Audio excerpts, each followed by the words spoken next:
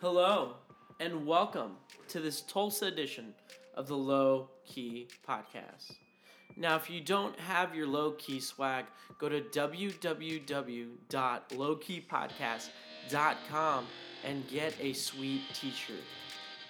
Now, without further ado, the Heirloom Rustic Ale crew. It's nice, it's easy, it's low key. Let's get started.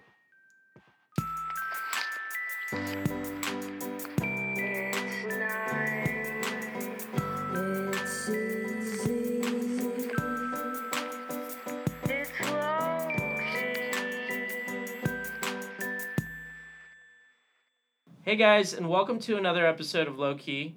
I'm here with Zach and Melissa. Hi. Yep. Hello. From Heirloom Rustic Ales. Right. So, very excited to have you guys on. I was really excited when you guys first opened because you guys have a cool space. And I was kind of creeping on you guys, driving around. And I was like, oh, when is it going to open? But I saw you on social media. You finally had your grand opening, and it was really cool. So, I'm excited that you guys are in Tulsa. Thanks, well, man. yeah, we're excited to be here as well. Yeah. What excites you guys about being in Tulsa? Well, honestly, Tulsa's always been our second home. I'm originally from Oklahoma City, and Zach's from Tahlequah. And Tulsa's always been a city that we've embraced because of the people, because of the things that are here, and I think it has great culture. And when we moved here 3 years ago, we decided this was it. This is our home. We should make it. Yeah, I think for me, well, I'm from the Cherokee Nation over in Tahlequah, and then I lived with my wife in Oklahoma City for about a decade, and I was like, okay, if we're gonna stay in Oklahoma, let's move to Tulsa because I'm partial to green country because I was always cycling, mountain biking, road bike riding, and I felt like Tulsa had a bigger cycling scene. So I was like, let's move to Tulsa, and that was the time I was really into beer, and so I was like, well, if we're not going to move out of state, like a lot of people in their late 20s, early 30s, like, oh, let's move to Oregon or move to Colorado. Yeah. Like, no, let's try to do the things we like to do and create a home for that here. Well, there already is a home for a lot of different things, cycling, coffee, beer, whatever, we're into or I'm into. Like, well, let's just do that here in Tulsa and try to add to the community for the things we like. Yeah. And just try to incorporate that into the local area we live. So instead of moving out of state and, so. It's very exciting to see more businesses or breweries like this opening up. Because it's giving Oklahoma more of a craft scene. Yeah, it's nice. Yeah, it is really cool. What are you guys most excited about the beer scene in Tulsa? Well, probably statewide, the legality of how that's transformed with the Senate Bill 424 that passed, I think, in 2016, or went into effect September 2016.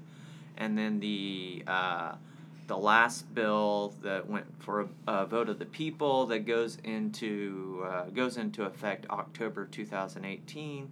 Nice. That's just really helping transform things so we can actually have brew pubs and serve our beer across the bar. And with 2018, we'll actually be able to bring children into the brewery, which we're not serving beer to little kids or anything, but it provides a family atmosphere like you see, let's say, in Oregon. And so it's not so that stuff for sure. And then more specifically beer, there's being here in the Kendall Whittier area right next to the Pearl District, there's so much stuff blowing up around here. Not all this stuff. Well, now there's Cabin Boys. Chase is doing some cool stuff with American Solera. It's cool that he has a place kind of within city limits now in Tulsa. Dead Armadillo. Willows. Heath is opening up Willows down on Peoria. Renaissance just opened last week, so and then nothing's left. There's so much going on, so that's cool. Yeah. I'm excited to see that. I think it always makes, if we weren't already, staying on top of our game or thinking about what we want to do, it helps progression of the beer. Yeah. So it's kind of like back in the skateboarding days. Well, when you're with a bunch of other skaters and trying to do new tricks or, Yeah. work on something, get better and better at it. So I think that will that's happening. That's good. Yeah, it's a really cool thing to see in Tulsa, because there was normally just like 2 breweries that dominated for a while, and then Prairie blew up. Yeah. And then out of nowhere, all these other ones are coming up, which is really cool and exciting. What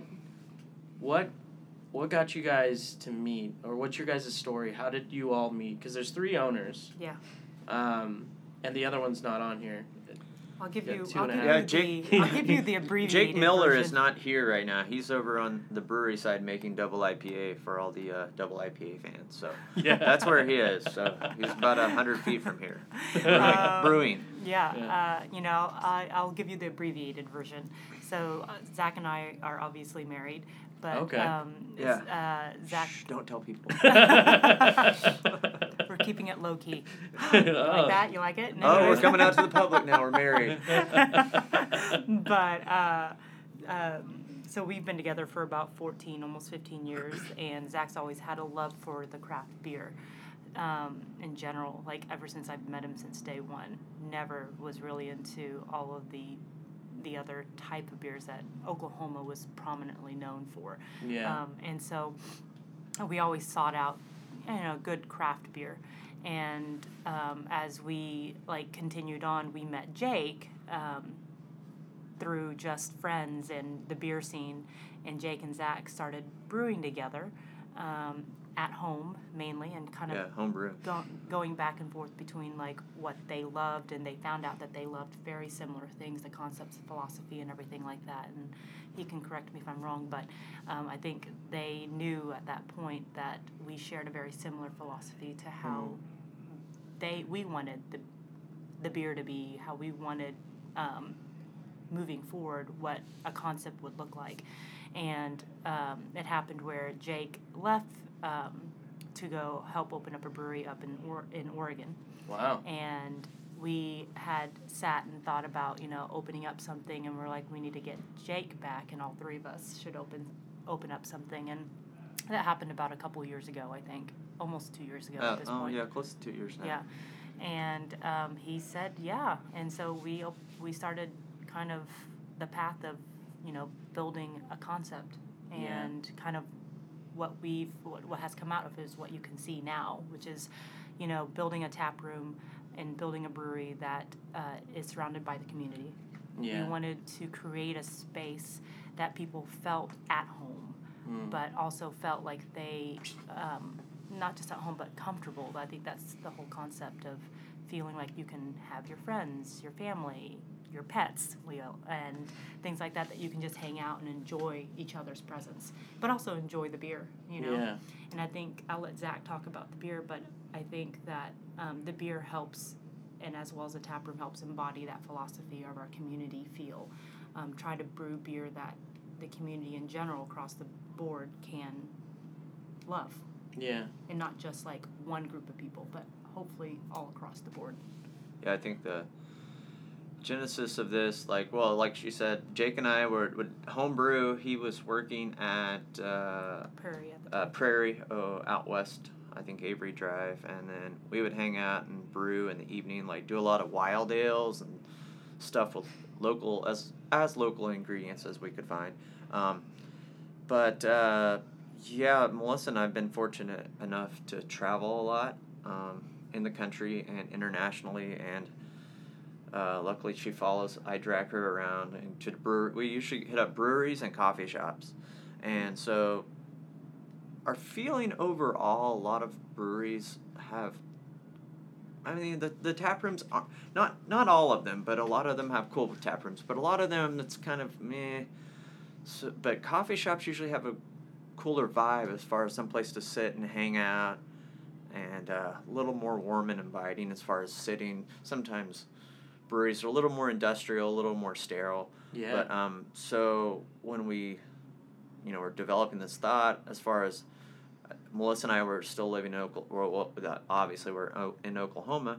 We were talking about, well, we really like, the coffee shop vibe, so we kind of modeled our tap room after something like that. Yeah. And then Jake and I were always talking about the beers we love, which are more like Saison, or Belgian Farmhouse, or like Pilsners and lagers.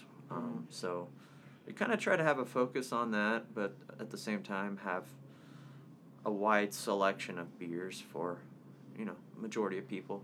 We usually have 12 beers on tap, so try to cover the bases. So.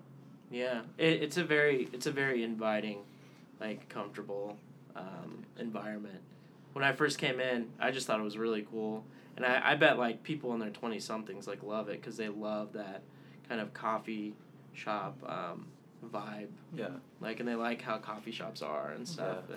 And it's kind of great what we've only been open since November 17th, and I've from the patrons that we've seen that are now become regulars, it's a broad range of ages, which is kind of great and nice, where they're 20 to like 60, and we've had some, and it's kind of nice to see that. And I think one of the biggest things that we together wanted to push forward is, I've, like Zach said, we've traveled a lot to especially breweries, like hundreds, and a lot of them have a tendency to cater just to the male population, which, I mean, that makes sense, right? Because it's predominantly male drink beer. But as you know and as you find, females are a population that love beer as well. Mm-hmm. And why not help cater to them as well, whether it's the feel of the place or even the beer. And I think women in general, I mean, I'd hate to say it's not just like, oh, they love, sour beers or fruit beers.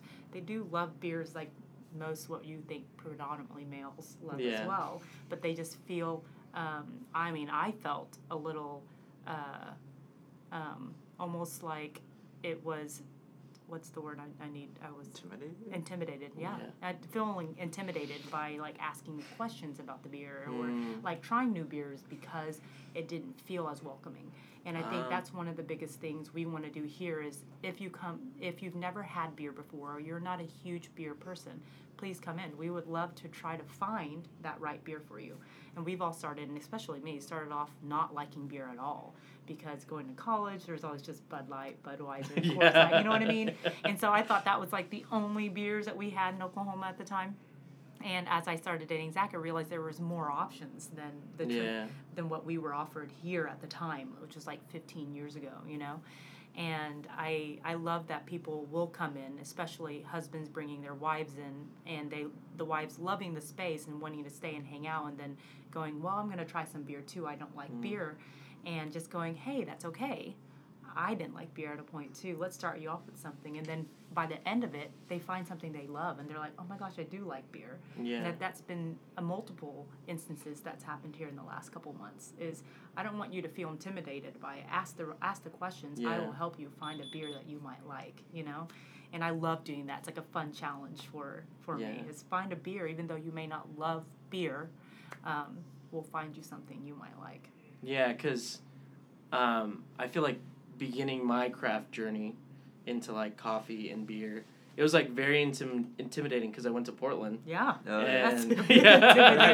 Game face on. Yeah. Get it together. Yeah, and I was like, I didn't know anything, and I was like asking questions, and they looked really like upset that I was asking questions and stuff. But that's a very cool mindset because a lot of people just are discovering or on a new journey to figure out what craft beer is or what they like and want to kind of mess around with their palate. So. Yeah, especially because, like you said earlier on, the craft beer scene here is just, like, growing, especially adding, like, 3 to 5 or 6 new breweries in the next year or so. And so educating people and also embracing them and not making them feel like they're idiots, right? Like when you go up to Portland and going, I feel scared asking a question, You shouldn't feel scared asking questions because it's a new thing sometimes to some people. And so making them feel like, hey, that's okay, it's a good question. Let's figure out like how we can answer that in a nice way. Is our philosophy. That's really cool. That's a really good philosophy. Yeah. what would you guys, even though you guys only been open since November, Yeah. what would you say would make a brewery successful? Or what does a successful brewery look like? Honestly, what kind of like a summary of what we just said is just sticking to your philosophy. If your philosophy is, I want to make great lagers, Yeah. don't undermine that. Do what you think is passionate and do great beers, but also have a place where people can come and feel. It's like an all-around thing, right? But come to feel welcomed to drink it as well. And I think one of the biggest things is I'm a person who's about customer service. And so when someone walks in, greeting them with a smile, sometimes creating that experience for them makes them love coming back. It's not, and I think that having the great beers helps support that as well. Yeah. And so it's an all-around thing for us, I think that, and Zach's. Yeah. I think there's two ways to think of it when you think of successful. Sometimes you can just think about the numbers, which if the easiest way to have a successful brewery as far as numbers, as in your profit, just make double IPAs and fruited sour beers, and those things sell like hotcakes. No, I mean, well, everyone likes those beers too. They're good. They move. But as far as also successful and as far as numbers and, being true to yourself and making something that has value in itself that may not be a number type thing. It's also just doing stuff that's authentic to you. Yeah. Whether maybe that's not the biggest seller. So for me, it's more like being authentic, what you like to do. And for us, and I think most people that are going to the beer world or the service or coffee, whatever, is creating an atmosphere, serving your locals, your community and your patrons, and just having a good time around it. Because there's a lot of careers where you're not providing, a product for people that you interact with on a day-to-day basis. And talking about product that you're passionate about, both Jake and Zach are both passionate about doing the beers that they love. Like Zach said earlier, saisons, pilsners, lagers, and it's funny because I think that going into, we know we love those things, and so they brewed those beers that they loved, and it's hard to know whether the population might like them as well. But in the last couple months, honestly, the community has embraced those type of beers that most people would go, well, I really want an IPA, or I really want this, and knowing that maybe only out of the 12 that we have, we might have just one IPA, and they're still choosing other things and liking those more, which is, oddly, nicely surprising for us to see that. Yeah. People are trying different things and also liking those more, and so we're hoping to create that, like, I know you love this, and that's what the general population loves, but let's try this and see what you might think. And honestly, they've embraced it. I mean, kind of nice. We make IPAs and sour beers too, but for sure. It's like, but we also like those as well. I mean, we like those for sure. We like to drink I'm just saying about numbers. It seems like those move the fastest. Yeah. What? Yeah, no, go ahead. No, I was gonna say what is kind of like in building up the business. What is your biggest struggle or continual struggle that you guys struggle with? Finding time. Oh yeah, I think time that's for sure. I think that's the biggest thing is, as we, in the beginning when we first started, I think we all felt the necessity to do everything and all the things all the time. And moving into it, we realized that that's draining, right? Whether it's physically, mentally, or emotionally draining. We all can't do that. We can't go full drive the whole time, and so we've tried to learn how to balance each other's strengths and our weaknesses to help each other find a break, a mental reprieve, or even a physical reprieve from the brewery itself. Because I feel like it's so important if we have all those, like, mental and physical reprieve, we can be able to be more creative. Yeah. But if we drain ourselves mentally, it's hard to be creative. And so I think that's one of the biggest struggles, at least I'm having, is finding that time to be able to step back just even for a little bit, to think about the things that might be great for our future, or our near future. And I think we've been so focused, like most new businesses are, on like making sure the business runs on a day-to-day operation, but then realizing that sometimes taking a step back will help with, building something for our near future and future. And so I think that was at least my biggest struggle. Yeah, I think, now that you say that, because Melissa practices full-time as a dentist, and then her after work comes here and works, or like today is her day off, so she's here working and then works on the weekends. And then I was fortunate enough to be able to resign my job as a dentist to work here. Mm-hmm. You just get kind of caught up in just trying to get everything done, work in the brewery, then work in the tap room. I think it was, and I think everyone knows this, you got to make time for yourself, and especially your mental, like Melissa said, staying creative. I think it really helped, like Aaron Post that owns Valkyrie, he was talking about, it really helped him when he was able to delegate some of the duties to other people and really use some time, kind of mental focus or just creativity. Lose your creativity when you're just working all the time. And I see that even myself. I think the last week or two I've finally started to actually think about beer again. This is the least I've actually thought about beer in the last this last 6 months, because you're just so focused. Yeah, focused on everything else, trying to get done, and we gotta think of some new concepts, something cool, something creative. Like, I can't think of that. Too tired. Yeah, we gotta make sure that's all cleaned up, and yeah. But honestly, that's the biggest struggle. That's pretty much. I think so. Yeah. And I'm sure Jake could probably say the same thing. Yeah, because Jake's obviously on the other side working right now. Brewing. Yeah. I think looking at like talking to some breweries, like you wear so many hats. Yeah. That you want to wear them all. It's hard to give up. Almost sometimes you want to do everything. Yeah. And then almost like giving up control is hard to do, because you're like, well, I can do that well, but like trusting someone to do that's pretty hard too. Right. For sure, yeah. For sure. And I think that's the same with all businesses in reality. Like being able to give up, like you said, some of the delegate. That's really what it is. To delegate the things that that might not be great for you to do it, but maybe for someone else to do it. I think that's like a struggle all across the board. But I think at least 2 months in, we're realizing, all right, we've hired really great part-time employees. Yeah. They're awesome. We love having like great smiling faces that have been in the service industry, that know like how to customer service and everything like that. And so it's nice to have people on board like that. Yeah, that's really cool. Yeah, I actually hadn't been in the service industry. Melissa had before dentistry, back in the day. Bartended, waited tables, yeah. I guess dentistry, maybe service industry, but It's people usually definitely lying service back there with their mouth open and kind of more afraid of getting a shot rather than communicating with you, and smiley face serving a beer is a little bit of different similar, but not. I don't know. It's very similar for me. It's just treating people well is really what, all across the board, whether it's dentistry or the brewery, just treat them well, and they'll come back. Yeah. I mean, it's weird, and they will also love the beer. It's like mental. It's like psychological. Treat them well, create a good experience, and they'll love everything all around. Yeah. It's all about experience. Except with the dentist, I'm usually the guy that's kicking and screaming. Yeah, so they have a hard time with it.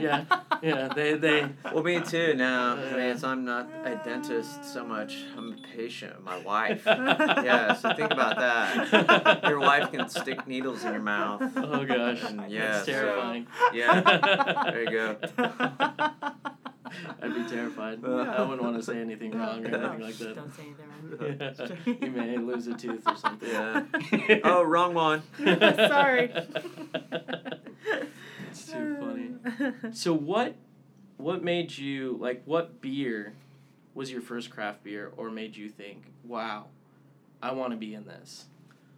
I think for me, I moved from Tahlequah to Durango, Colorado when I was 20, and I went there to kind of, do the 20-year-old thing, mountain bike and snowboard, and I saw the overlap of the, at the time, the microbrewery culture and the mountain bike scene. Yeah. And it was kind of like Sierra Nevada Pale Ale, Fat Tire, of course, of being a mountain biker. Like, oh man, Fat Tire. Love I that. wish Oklahoma had Fat Tire. Yeah. I think it was Anchor Beers from San Francisco and Sierra Nevada, and then probably New Belgium beers. And those were considered the small craft beer breweries back then. Now they're huge. Huge, you know. Yeah.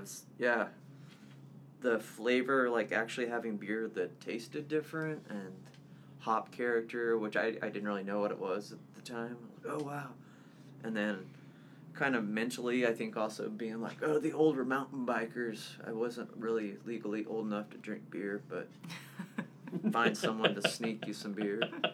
That happens. Yeah. Right. But yeah, something like, I would say those kind of like, I think that's similar to a lot of brewers you talk to, like.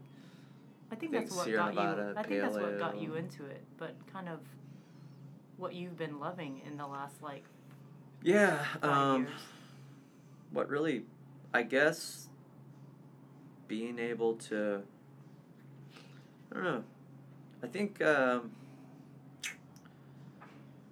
trying to remember who was the first, sour beers. That was really, I really like that, and, Wild fermentation. well, yeah, wild fermentation, especially Saisons with Brettanomyces. We're microbiology majors. Yeah. Wow. And so for that, it's just for us, at least for Zach, he's very science-minded. And so thinking about how the processes of each, either bacteria or yeast, and what it might do under certain conditions, excites Zach, that I've seen in the last, 10 to 15 years. And so incorporating that side of Zach into the brewing has been something I've at least seen from the objective view of how he thinks about beer in that way. You know? And so it's I think in the last maybe 5 to 7 years you've been loving wild fermentation, foraging, utilizing bacteria or yeast from the environment has been something he's loved at least. Yeah.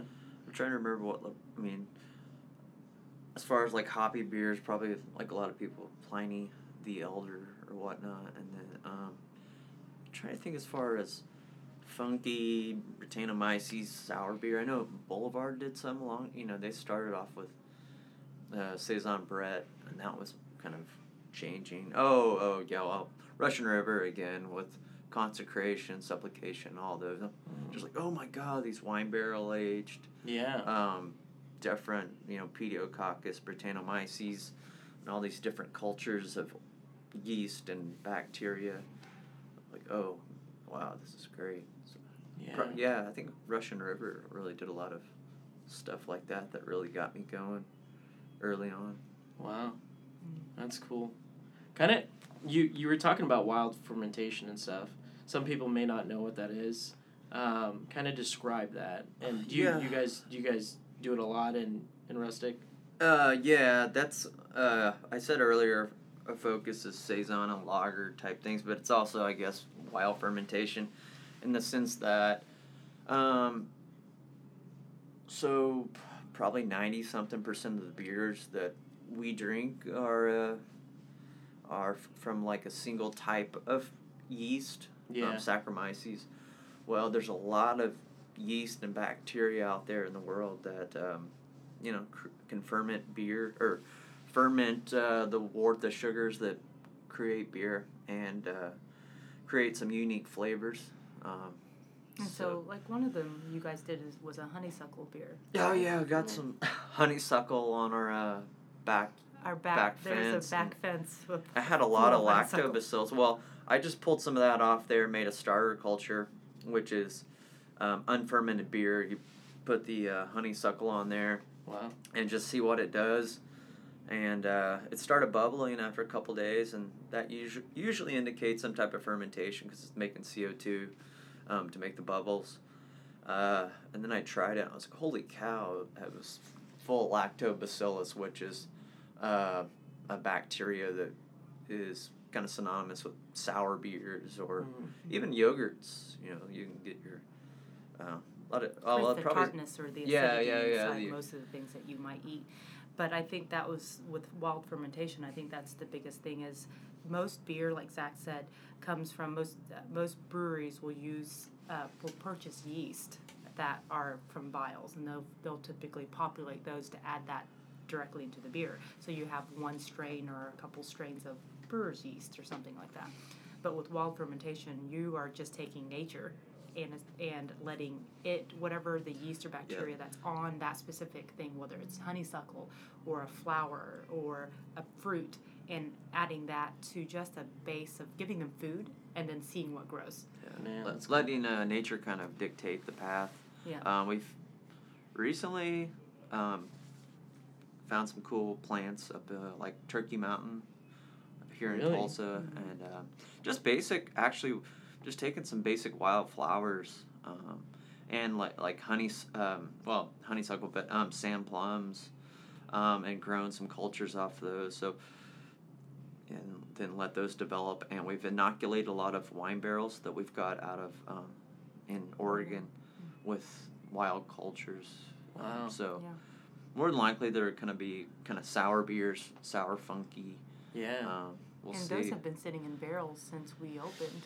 Yeah, since we got our brewing license, which was about the 1st of October. We just got going and started brewing and filling up barrels. And they've been sitting there now for almost 4 months. Yep. Probably start tasting them, I don't know, maybe after the 6-month mark, and blend barrels and start doing bottle releases. But, kind of letting nature do its thing and see where those beers go. Hopefully in a good... Yeah, good place. Yeah. Yeah. That's what you hope. But that's kind of the risk of doing those type of things. And which... on a business side, it's kind of scary because you might end up having to just dump, barrels and like hundreds and hundreds of gallons of beer because it doesn't taste right. Yeah. So, kind of taking a risk on that side, but in the home brewing world, I did it quite a bit, and maybe I was lucky, maybe I had good technique. I'm gonna say a lot more luck than good technique. Yeah. But I had some good results, so I'm gonna see if we can replicate that in the larger format of the of Heirloom's portfolio of beers. Yeah. But I think it's gonna work out. Yeah. So the spring or so, we may start releasing some of those beers. So that excites me. Yeah, we've got some other. We do a lot of open top fermentation. So. We may inoculate it with a regular type of brewer's yeast, like store-bought or regular yeast, but then we take the top off, which sometimes allows kind of wild ambient yeast and bacteria that are in the air to add some complexity, or just not having a lid on the top of the tank, maybe change the ester profile or something like that. And we packaged some 750 milliliter bottles a few weeks ago. So those will probably come out in the next month or two. That's going to be our Plains beer, which we have batch 1 on tap at the brewery right now. A lot of people have probably already had it, but Plains batch 2 is going to come out bottle release. It's quite a bit different. It's more forward on the wild yeast. Got some, maybe a little bit of tartness. It almost reminds me of like a foeder beer from a lot of breweries, but it wasn't aged. It may have just the long air contact, like oxygen contact of being in an open fermenter for a long time. I don't know. It just it's really has cool. Has some good flavors. That's a fun one. So we'll see. Those are all exciting. Yeah. I can't wait for all those. Yeah, it's bottle conditioning right now. It's coming along. It's only been 2 or 3 weeks. It's after the first of the year. So, yeah. Yeah. I think my favorite beer when you guys first opened up was the Pocahontas. I think that was Pocahontas. it. Pocahontas. That was named after a band, by the way. Really? An all-female band. So. From LA. Yeah, we got a few people kind of got on to us about, cultural, PC appropriateness. I'm like, well, I actually heard of this all-female band from a friend of mine who's actually a George Kaiser, one of the artist residents or whatnot, and he's half Pawnee. I'm like, was like, man, I heard about half this. Pawnee, half Cherokee. Yeah, So he's well, full Native American. no, he's not. He's Is not. it Delaware? He's Delaware. Delaware. But yeah, so I was like, hey, listen, I got yeah, friend of mine. But so anyway, so if people hear that like, oh, Pocahontas, they're not. I'm like, well, I heard about this band. It's a female band I heard from. A friend of mine that's it's Pawnee. I was like, he was cool with it. I'm a little bit Cherokee, but like we're not trying to like poke it like Yeah. So anyway, so yeah, thanks. Yeah, that's a good one. I think we're on our last keg of that. We are on the last keg of Pocahontas. Yeah. That was English Mile, which isn't done a whole lot. It's a good easy drinking beer. That one we did with local sorghum and sweet potatoes that were roasted with Trey Winkle. He used to be at our bar, but he's he's got his own restaurant going. Yeah. Nice. What's it? It's pretty great. Levain. Yeah. I don't want to butcher the South. pronunciation. South. Yeah. But he's a great chef. We're actually, I was going to say next week, but I think the end of this week, he's been baking some rye bread for us. We're going to do a traditional kvass, or KVASS, which incorporates a lot of rye bread. I think it was a Russian beer. I don't want to say because I don't want to say it wrong, but wow. Yeah, it's a low alcohol beer, more like 2 or 3% alcohol. We actually might use some bread yeast to ferment some of it. So I don't know, but we'll brew that later this week with the help of Trey's product. Yeah. So. That's really cool. We're excited. Yeah. What would you guys say is like so far from November is like some of your staple beers, or that people like just absolutely love? Well, of course, IPA. It sold out. I think about the fastest. That was a beer called Sticky Bottles, and the name for that came from So Jake moved in with us this last spring, I guess spring of 2017, and I of course was watching the Tour de France in July, and there's a move in cycling, especially when you're going up mountain climbs. So as a cyclist, you get a water bottle from the team car and you hold on to it for a long time to kind of give yourself a break. Yeah. And the commentator's like, oh, it looks like there's a sticky water bottle. Because, he's just hanging on to the water bottle. Yeah. And I was like, yeah, his old Sticky Bottles.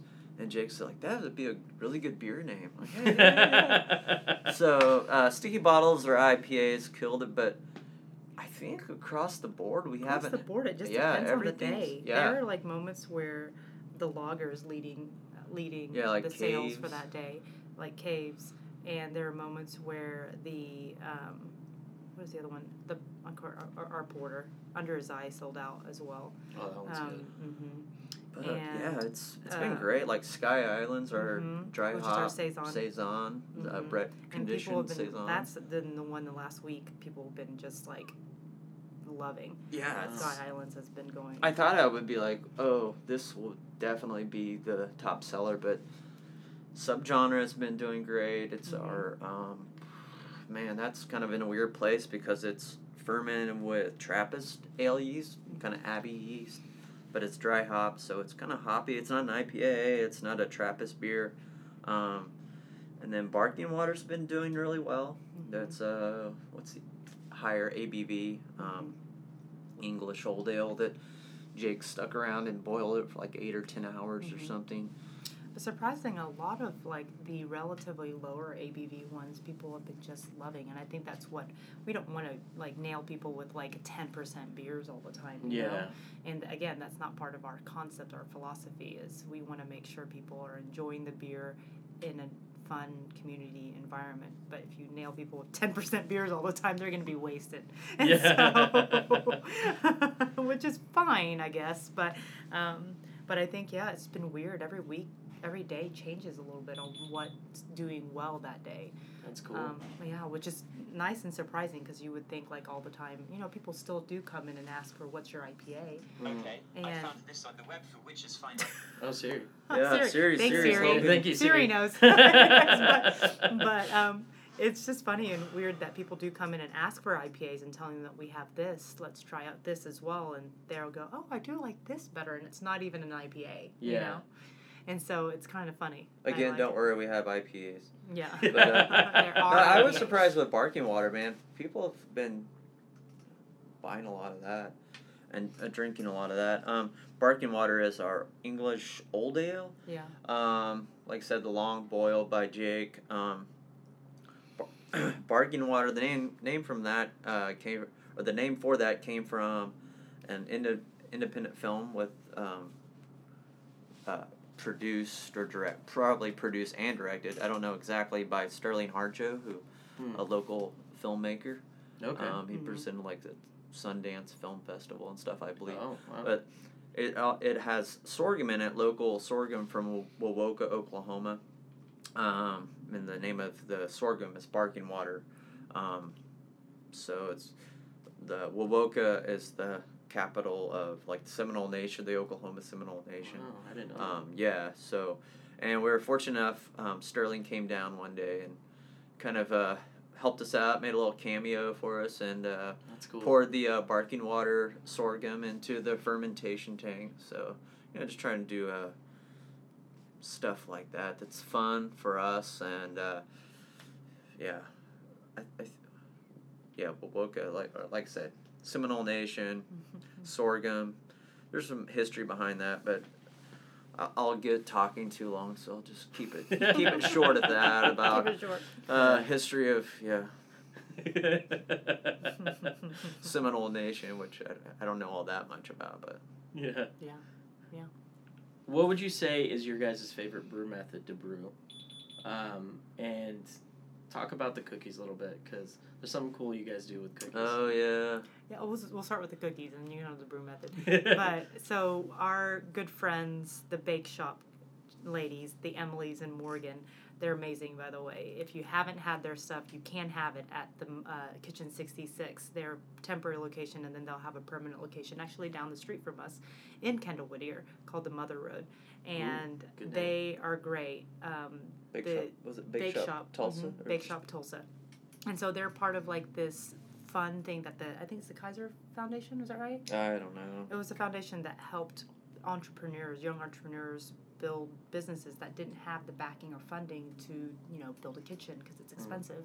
And so Bake Shop, knowing Morgan for a long time, we knew that they actually, two of them they were the pastry chefs for Stone Horse. And when we first knew they were opening up something, we approached them and said, hey, we would love to carry something inside the brewery that was your product. And they came and we sat down and like started talking about what we wanted. And I was like, honestly, we love spent grain cookies, and we have a lot of it, like a lot of spent grain. Because most spent grain either gets donated to farmers, which we donated to a farmer. And we donate some to the local vegetable garden over here for composting, and also now to the bake shop. And they were like, yeah, that would be really great. They hadn't really worked a lot with beer spent grain before. Okay. And so they started doing test batches and letting us try it, which I don't mind trying test batches of chocolate chip cookies, And so they started using our spent grain and created their signature chocolate chip cookie, which is from our spent grain per our request. And so we do typically have it here every single week. This week we didn't, but they normally have it as well at their shop at Kitchen 66. But that's really where the spent grain cookie came from. And they do make spent grain dog treats as well with our spent grain. Oh. Yeah, they're trying to find new concepts to use with our spent grain as well. Yeah.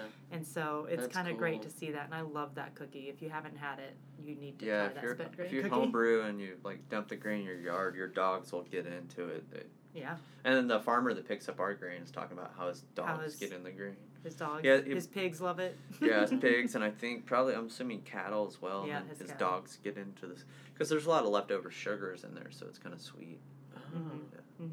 Yeah. That's cool. But about your brewing method, though? Brewing method. I mean, pretty standard, mash tun. Although we're pretty primitive. We don't have all the automated gadgets.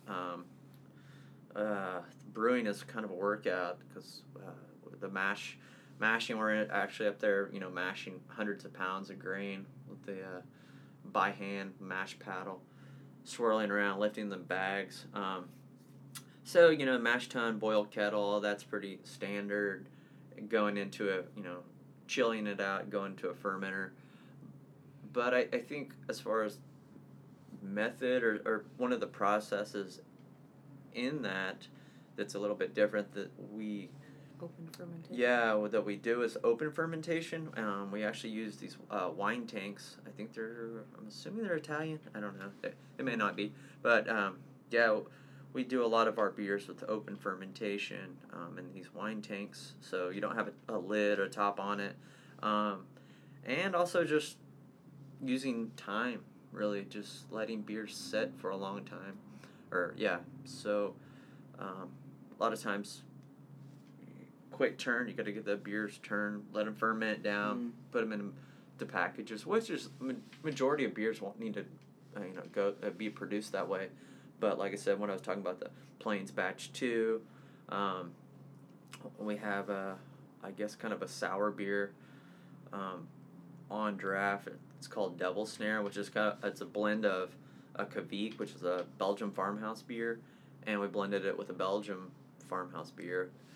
Kind of like a little saison, but we blended those together.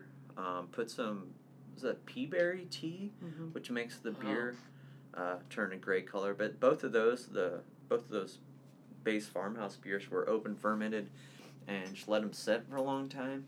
And a lot of times the end result you get is my preference. But it's only on certain. You wouldn't want to let it. I don't know, an IPA or I don't know, certain types of beers sit for a long time because it'd go bad.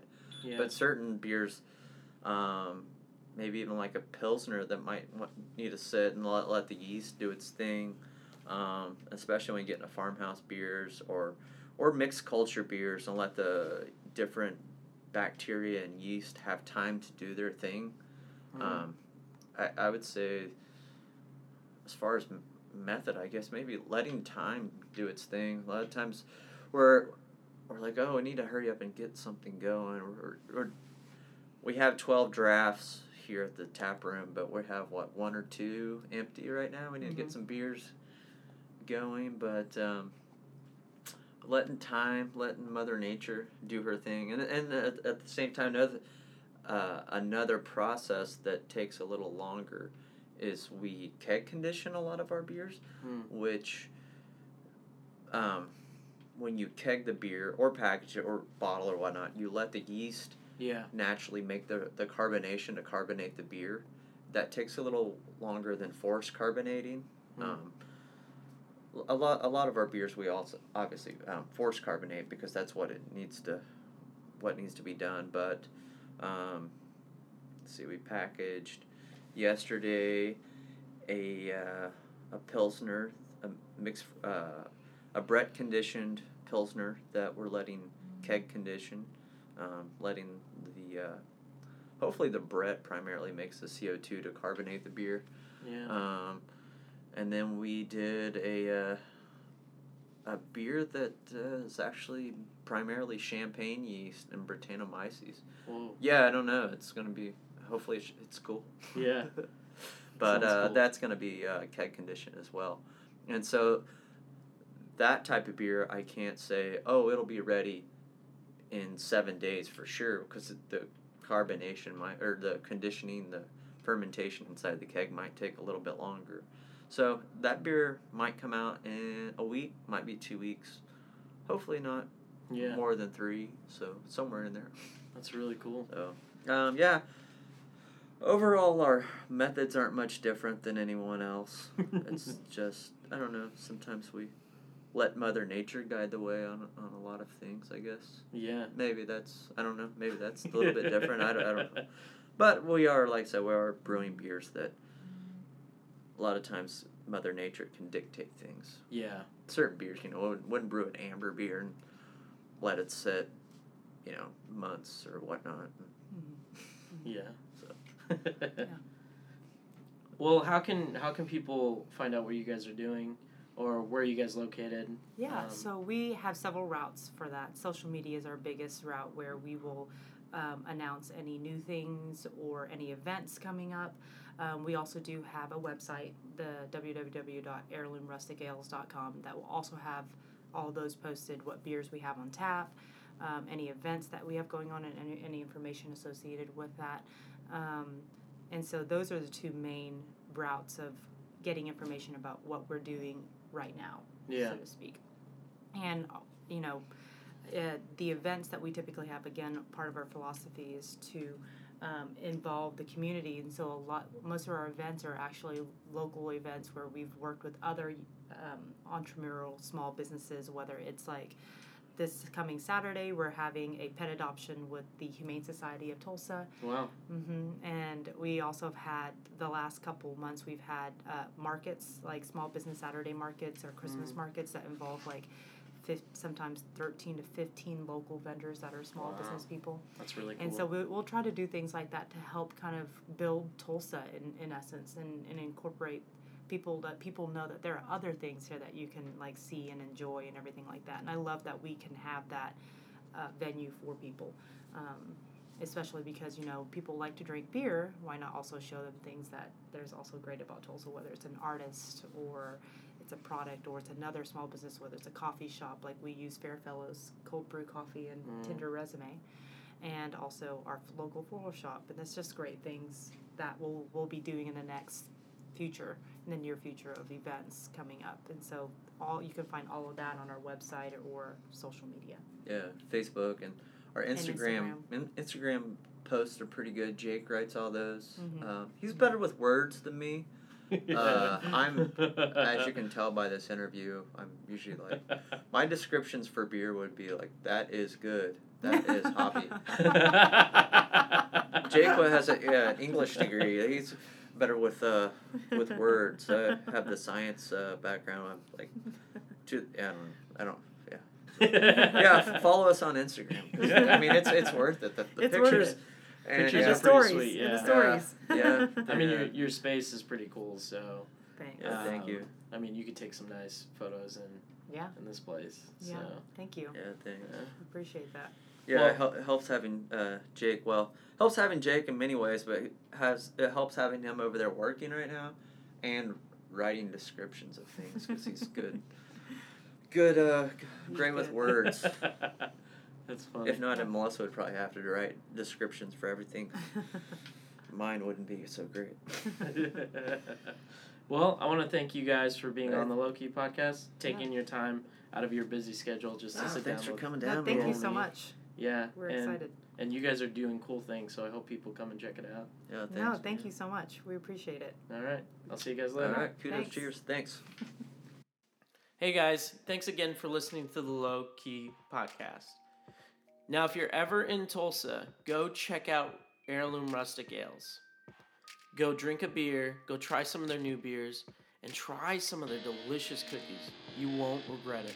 Also, check them out on Instagram and Facebook. See what they're up to. See kind of what they're doing and what events are going on. If you subscribe to us, go rate and review our podcast. Give us some feedback and give us 5 stars. It'll help us out. Also, if you listen to this podcast and don't subscribe to us on iTunes. And also, go check out our Instagram. Go check out all our social media pages. Also, go check out our website, which may have vlogs and new swag, low-key swag, maybe coming out in the near future. Also, give us some feedback on some places that you'd like us to check out or see low-key at. Well, that's it in low-key land, guys. Keep it nice, keep it easy, keep it low-key.